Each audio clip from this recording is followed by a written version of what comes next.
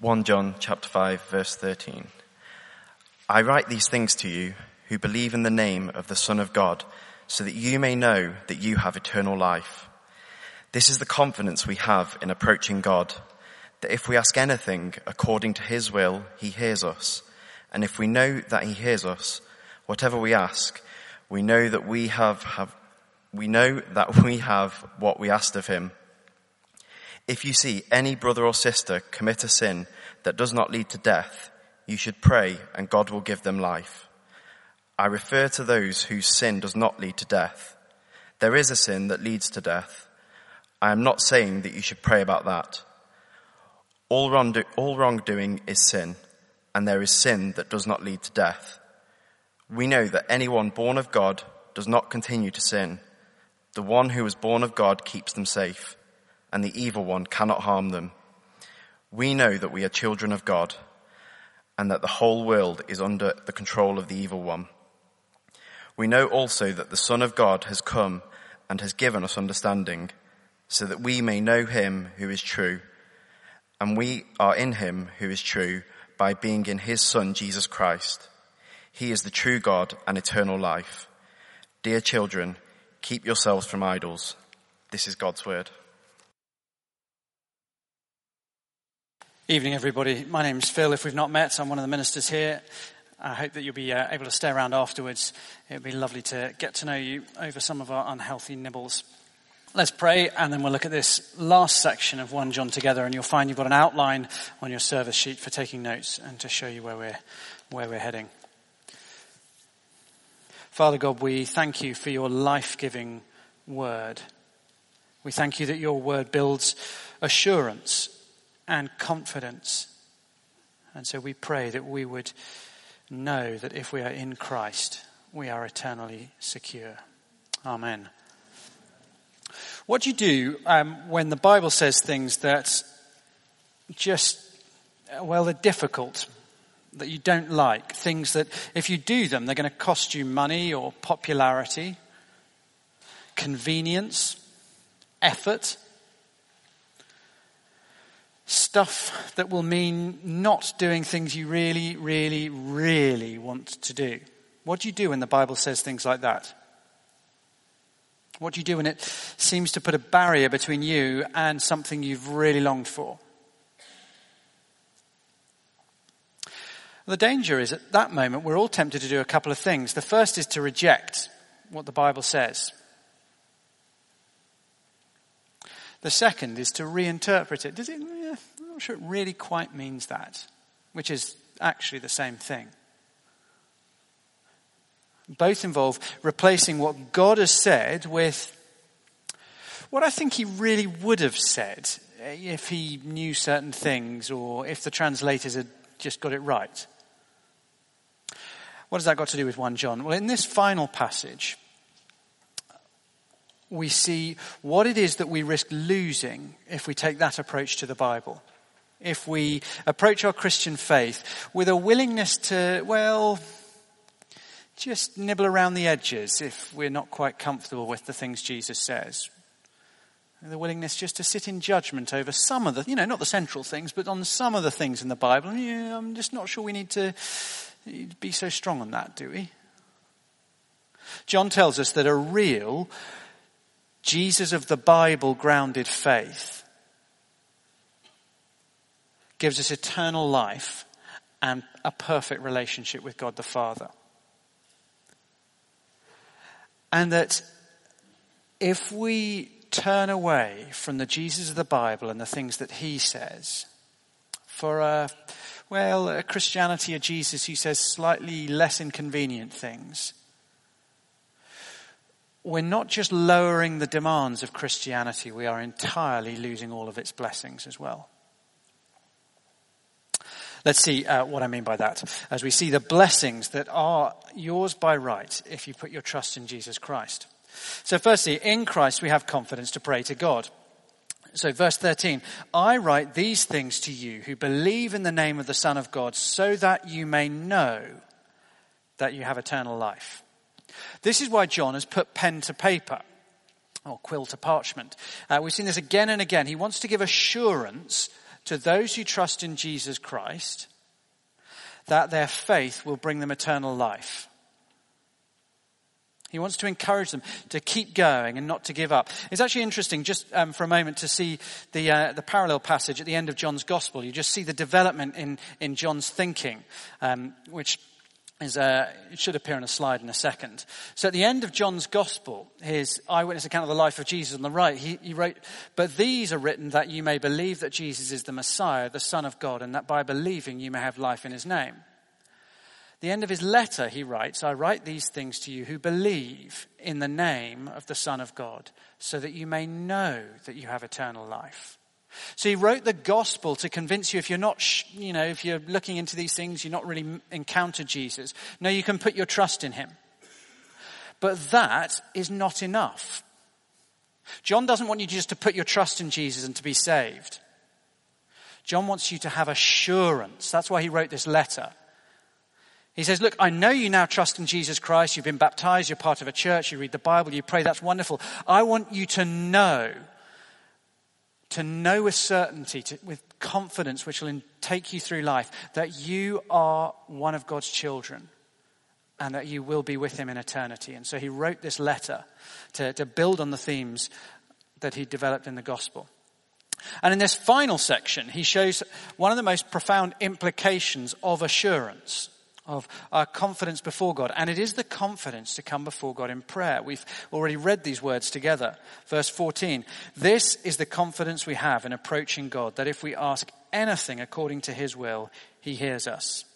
And if we know that he hears us, whatever we ask, we know that we have what we asked of him." This is the first thing he teaches us. In Christ, we have confidence to pray to God. If you trust in Christ, you don't need a ritual or a priest or a sacrifice to be welcome before God, to come to talk to him. Jesus is the sacrifice. Jesus is the priest. And your own ordinary language is the only ritual you need. Come as a child. That's the call of the Bible. Come as a child and cry out to your Heavenly Father for the things you desperately need. What a wonderful, wonderful privilege. But for a number of us, there is a nagging problem in this verse. There's that little phrase in the middle that kind of ruins the whole thing. The according to his will. Come to God and he will answer all your prayers. Asterisk. Terms and conditions apply. That feels like a bit of a cop-out to us, doesn't it? It feels like it ruins the whole thing. Okay, well, what's the point? Great, you can come to God, but he'll only answer if it's in accordance with his will. But when we think like that, we're actually missing the entire point that John is making. You see, when we think like that, we're acting like the greatest thing would be to get whatever I want. But God loves us far, far too much to give us everything we ask for. He's not going to let us ruin our lives like that. He always answers our prayers. Always, always answers every prayer. His timing may not be our timing. And his answer may not be what we expect or what we demand, but he always answers. And here's the thing. He always gives you, when you pray, the things that you and I would ask for if we knew everything that God knows. But John's point is not that the greatest thing about prayer is I can get stuff. He's clear, it's got to be within the will of God. John's point here is the greatest thing about prayer is who we get to pray to.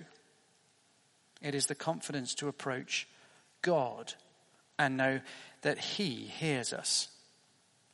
When we pray, we bring our needs, our desires, our wants before the Almighty God of the universe. Through Christ Jesus, you have perfect access to God the Father. About a year and a half ago, I had problems with a technology company which shares its name with a common fruit. Let's leave it at that.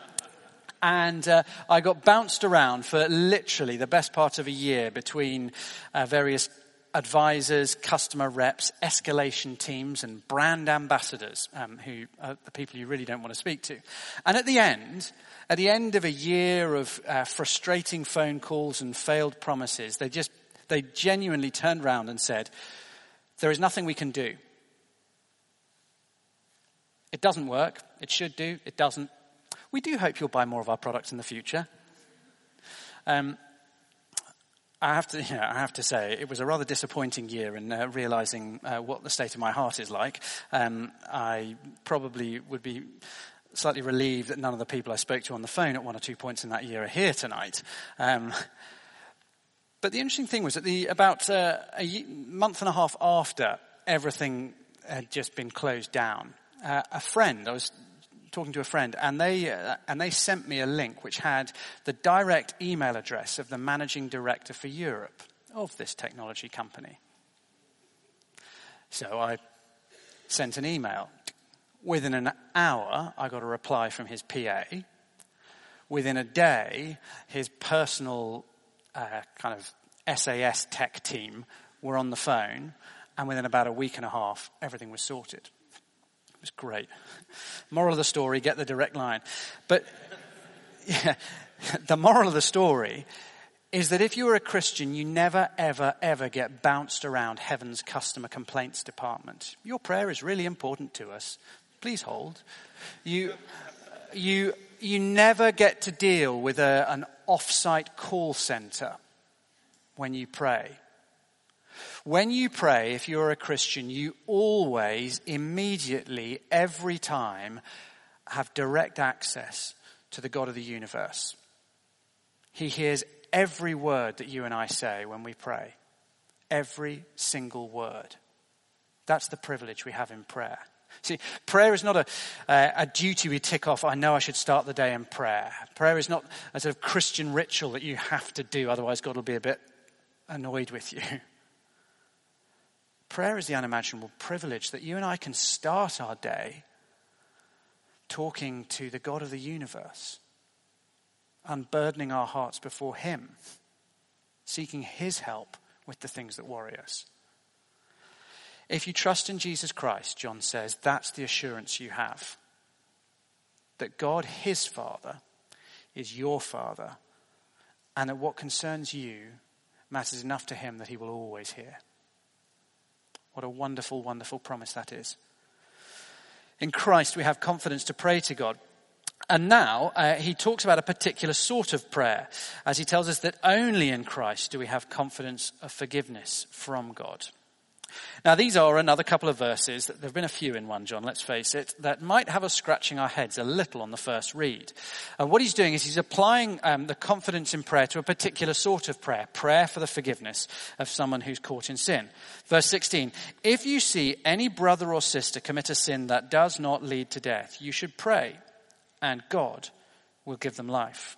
I refer to those whose sin does not lead to death. There is a sin that leads to death. I'm not saying you should pray about that. All wrongdoing is sin. And there is sin that does not lead to death. Okay, remember what he's already explicitly taught in chapters 1 and 2. Turn over to page 1225. Chapter 1, verses 8 to 10. 1225. If we claim to be without sin, we deceive ourselves and the truth is not in us. If we confess our sins, he is faithful and just and will forgive us our sins and purify us from all unrighteousness. Chapter 2, verses 1 to 2. My dear children, I write this to you so that you will not sin. But if anybody does sin, we have an advocate with the Father, Jesus Christ, the righteous one. He is the atoning sacrifice for our sins. And not only for ours, but also for the sins of the whole world. There are no caveats there, no hint in chapters 1 or 2 that, there are some sins this doesn't apply to. In fact, the only time when the New Testament talks about sins that can't be forgiven, it does seem to be talking about the sin of rejecting Jesus Christ. The sin of rejecting Jesus Christ. And I think that's what's going on here. Jesus is the only one who brings forgiveness. And therefore, the only thing you can't be forgiven is to reject the only source of forgiveness. That's the headline. So verse 16, if a brother or sister is tangled up in sin, pray for them. It's what we should do if we're a loving church family. And you can be confident that God will give them life. That is, eternal life, that they won't fall away and be cast away on Judgment Day. God will bring them safely home in the end. But the second half of verse 16 don't bother asking God to forgive someone who's turned away from Jesus. Don't bother. Like the group who have left the church. The very reason John's written this letter, this group that's left the church and said, no, we have a different understanding of God and Jesus. He says, don't bother praying for their forgiveness because they've rejected the only one who can forgive, that is Jesus. The sin that does not lead to death is any sin except the rejection of Jesus. You can be forgiven sexual sin. You can be forgiven violent anger. You can be forgiven greed. You can be forgiven racism. You can be forgiven lack of love for others. You can be forgiven even murder. Jesus' death on the cross is enough for any of those. He suffered on the cross to pay for all of those. And so all of us can breathe a sigh of relief. However, the death of Jesus is the only way that sins can be forgiven. He is the only one who has died to pay for sin. And so if we ignore the real Jesus, the Jesus of the Bible, there is no hope. Imagine this. We have a number of fantastic research doctors in the house, and imagine one of them came up with a cure for cancer. That would be nice, if you could. It'd be a wonderful thing to do. We've got a professor, get a Nobel Prize, I think, if that happened. So imagine one of the doctors here came up with a cure for cancer. Pink pill, just take it every day, and cancer gone, completely gone. It'd be wonderful. Anyone who comes to them and asks, pleads, prays, please will you cure me? They prescribe the pills and they're fine. Take these pink pills, one a day, rest of your life, and you're cured. But imagine you've got a family member who has cancer and you want to see them cured. But they will only take herbal remedies. They won't take anything other than herbal remedies. Refuses to take anything else. Is there any point pleading with this doctor on behalf of this friend, saying, please will you see them and please will you help them? They won't take your pill, but please can you help them? There's nothing the doctor can do. The prayer, well, it's useless because the only way to be cured is to take the pill. God the Father is the doctor. Jesus Christ is the only pill that cures from sin. He's the only one who's taken our punishment. The only hope for forgiveness and eternal life is in him. Now, to be clear, I don't think John wants to stop us from praying for friends, loved ones who, like many of us here will know, who seem to be going well as Christians and then have rejected Christianity. Gosh, does this mean I shouldn't pray for them? I shouldn't pray for their forgiveness. I don't think he's saying that. He's just speaking in the way that Jesus often does, extreme, black and white, deliberately harsh terms to try and teach us a particular truth. So Jesus says at one point, unless you hate your father and your mother, you can't follow me. But he does say at another point that you are worse than an unbeliever. If he says you mustn't neglect your parents, even to give to church. There's a nuance, but he's trying to teach them at that point. You've got to put Jesus first. And John is trying to teach us, look, there is no salvation except if you trust in Jesus' forgiveness for sin.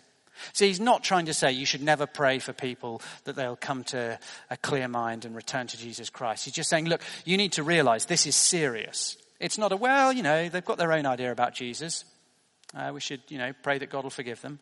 The same way he forgives everybody else. No.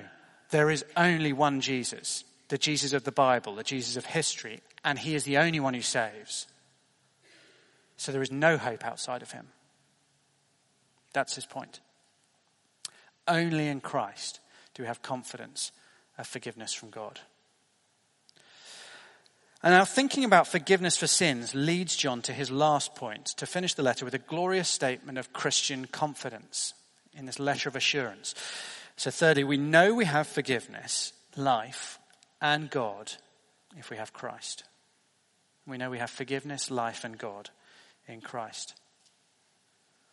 This glorious statement is grounded in three we knows. We know. to help us understand that he wants us to be confident of what we believe in. And if you are here tonight and you trust in Jesus Christ, these are true for you. You can say, we know.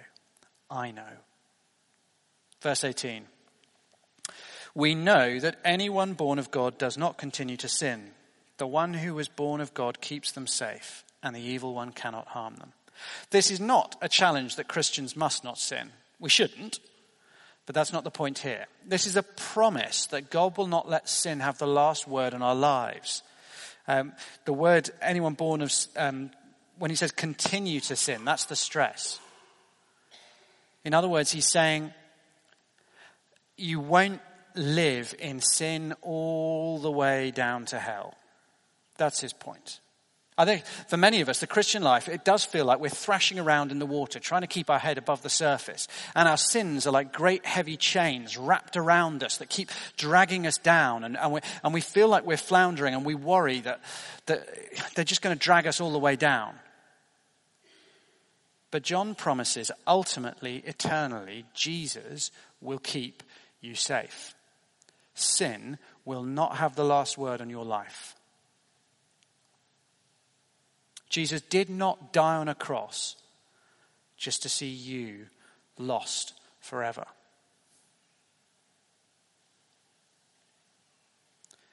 He will stop you from drowning, and one day he will break off the last of those chains, and you'll be free from the presence of sin for all eternity. And in the meantime, all of us who trust in Christ can sing as we've done this evening, He will hold me fast. We know He will hold me fast. Secondly, verse 19. We know that we are children of God and the whole world is under the control of the evil one. If you trust in Christ, you are a child of God. These are very un-PC verses, aren't they? The world, though, is under control of the evil one, of Satan. If you brought guests tonight, you're probably wondering, why on earth didn't you read the passage before inviting them? But remember, this is not an ethical statement. What do I mean by that? He's not saying Christians are perfect and people out there, they're horrible, wicked. That's what the breakaway group, the fake church, has been teaching. John has made explicit, as we've already seen tonight, you cannot claim to be a Christian and claim to be without sin. Chapter 1 that we looked at a moment ago, verse 8, if we claim to be without sin, we deceive ourselves and the truth is not in us. Verse 10, if we claim we've not sinned, we make God out to be a liar and his word is not in us. Now, it's not an ethical statement saying Christians are better than people who are not yet Christians. It's an encouragement. Saying, look, the world is under the control of the evil one. Look at the news and you see that. But if you trust in Christ, then you're a child of God and he will look after his children. We're not under the control any longer of the devil who wants to destroy and kill and ruin. It's not an ethical comparison. It's an encouragement that you've been rescued. And finally, gloriously, he returns to the objective grounds for our confidence. Verse 20. We know also that the Son of God has come and has given us understanding so that we may know who is true. And we are in him who is true by being in his Son, Jesus Christ. He is the true God and eternal life. Okay, the Son of God has come, he says. That is, Jesus came and lived and died and rose again. And he did it here on earth in front of witnesses. And he has given us understanding so that we may know him who is true. The same Jesus who lived, died, rose again in history has sent his Holy Spirit to enable the apostles to record those things accurately, truly in the Bible for us. And to enable us to trust, to believe, to understand those words. So that we can read this book and not just know about Jesus, some facts, but know him. Relate to him personally as my God, my Saviour. And so he says, and we are in him who is true by being in his Son, Jesus Christ. He is the true God and eternal life. If you have Jesus Christ, you have God. There is nothing else you need. You have God, the true God, the one God, and everything that we can have of God is in Christ. So he concludes his letter. Dear children, keep yourselves from idols. Literally, be on guard like a soldier against idols. It's a military word. And it's a very odd way to end the letter, because not once in the entire letter has he mentioned idolatry. Not once. What is going on? I mean, is it like when you're leaving the house as a teenager and your mum's shouting final commands at you? Make sure you've got a warm jumper. Be home by 10. Have you done your homework? Don't forget your Oyster card. Just, a whole heap of random commands as you leave the house. Actually, there's nothing random at all about his choice of ending. Idolatry is described in a number of ways in the Bible, but at its heart is worshipping a false God. Treating something as God that is not really God. That's idolatry. Acting like a fake thing is the real thing. Like a fake God is the real God. In the Bible, idols are cheap knockoffs of the real thing. Imagine you're in a plane at 10,000 feet and it's on fire. It's not great. And then somebody hands you one of these. Oh, great. Parachute. That's just what I need. You get to the door of the plane and the guy says, hey, that's not a parachute. That's Drummer Pete's trendy rucksack. Looks kind of like a parachute. And he said, no, that's not a real parachute. It's not heavy enough and it's not got the right straps. He said, yeah, I like it though. It's nicer than your parachute. It's trendier. It goes better with my outfit. Now, standing at the door of a plane on fire, 10,000 feet above the ground, what are you going to choose? The thing that's comfortable, that looks nice, that you'd like to have, or the real parachute? Which do you think is more likely to save your life? The idols that John is referring to are like this rucksack. They share some similarities with the real thing. They sort of look like God. People worship them. People pray to them. People create religious rituals for them. But they are not real. Okay, fine. So idols are bad. I shouldn't have an idol. But that doesn't explain why John mentions them in the last verse of this letter. But you see, the point is that there are other sorts of idols than the carved statues that we sometimes think of. There are idols that are called Jesus and are worshipped in church. And I'm not talking about the pictures of Jesus that you sometimes see in churches. I'm talking about the pictures of Jesus that you see in our minds. You see, the Jesus I believe in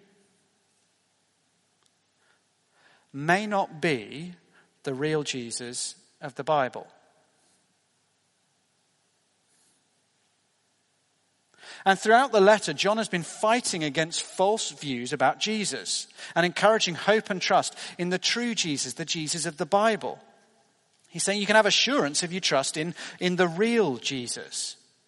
The letter was written, as we said, after a chunk of the church upped and left with new ideas about how to worship God, new ideas about who Jesus really was and what he really said. And they're excited and passionate about their spiritual dynamism, and they're thrilled with all that they're learning. But John says they're dealing with a fake Jesus. And so John says there is no hope for them. There is no assurance for them. Because fake Jesus cannot save you. And I guess that in a room like this, most of us would nod and agree. Most of us would say we don't want to deal with a fake Jesus. Most of us would not say, I reject certain bits of the Bible because the Jesus I believe in would never say something like that. You know, we can see that is making up your own Jesus. Most of us would never say something as crass as, I believe Jesus just wants me to be happy and I can ignore any bit of the Bible that contradicts that. You know, we can see through that sort of nonsense. We can see that that's just creating an idol of Jesus. But the truth is that all of us, you and me, we all face the temptation to trade in the real Jesus of the Bible for a slightly less demanding version. Usually we've just learnt to do so in a more subtle way. It starts, as always, with things I really want, things I don't think I can live without. A certain standard of living, career, relationships, not being mocked, laughed at by a certain group of people. And when the real Jesus says things that challenge those cherished desires, well, I don't reject what he says, because I know I shouldn't do that, but I do find ways of watering it down. So when Jesus says hard things, exclusive things like, I am the way, the truth, and the life, no one comes to the Father but by me. When he speaks about marriage and sex in ways which we know if we stand up for will make us awfully unpopular. We find subtle ways. Well, there do seem to be a variety of views on that. I've heard church leaders say, there are different things on these things. The Bible is clear, but we grasp at, other people don't seem to be so clear. And so I'm not saying I reject, but maybe I shouldn't just be quite so strong on it. I reject real Jesus, and instead I prefer an idol who doesn't say that awkward thing. Or there's the do as they do rather than do as he says version. We decide, how much do I have to obey Jesus when he says things that are difficult by looking around at the people next to you tonight. Jesus says he should come before career ambition. So Jesus says in Mark 8, whoever wants to follow me must deny himself and take up his cross and come after me. But I see other people in the church who are quite happy to miss small group in church regularly for work and who keep quiet about their faith so as not to jeopardize their walk up the career ladder. And if others around here who are Christians do it, it must be okay. And so I reject the Jesus who said, whoever wants to follow me must deny himself. And instead I prefer an idol who, well, he might have said those things, but he clearly doesn't really mean them because I'll just look at what other people are doing. Or there's but this is different. So I hear Jesus say something that, well, he says no, but I want to do it. Or I hear him require me to do something I really don't want to do. Telling others in my office or my flat about Jesus, or giving sacrificially in a way which is going to mean my standard of living falls beneath that of my non-Christian friends. Submitting to what he says when it comes to relationships. His word is clear. But I have this way of saying, yeah, I know that, but look, this is a little bit different. My life is complicated. Things aren't quite that straightforward. It's easy to make things black and white, but actually it's just not quite that straightforward for me. It doesn't feel when we do those things like we're rejecting Jesus and worshipping an idol, but in each case, what we're doing is finding a way of not obeying what Jesus says, of not worshipping who Jesus is, and instead turning to something different. Fake Jesus will always involve softening the edges and lowering the costs. A Jesus I'm more comfortable with will always be the end result. But fake Jesus won't save you. Fake Jesus can't save you. No amount of faith in fake Jesus can turn a backpack into a parachute. See, the great problem is that my sins are real, and so are yours, and so is God's coming judgment. And the only possible way to be saved and to enjoy eternal pleasure with God forever in his remade kingdom, the only way to be saved is to trust in the real Jesus, the Jesus of history, the Jesus of the Bible who died on a cross for our sins, the Jesus who also says an awful lot of awkward things. Know this, you lack nothing eternally if you have that Jesus. But if we turn away from him, we have nothing. So keep yourself from idols. Let's pray. Our Father, we thank you so much for this wonderful letter of 1 John. We thank you for his reason for writing, that we don't have to live in fear and doubt. We can have certainty that if we believe in the name of the Son of God, we have eternal life. We have perfect access to you in prayer. We have forgiveness for sins. And we have the promise that you will hold us fast and bring us home. Father, we're all tempted in different ways to avoid some of the things Jesus says, to make a different Jesus. We pray that we would not give in to that temptation,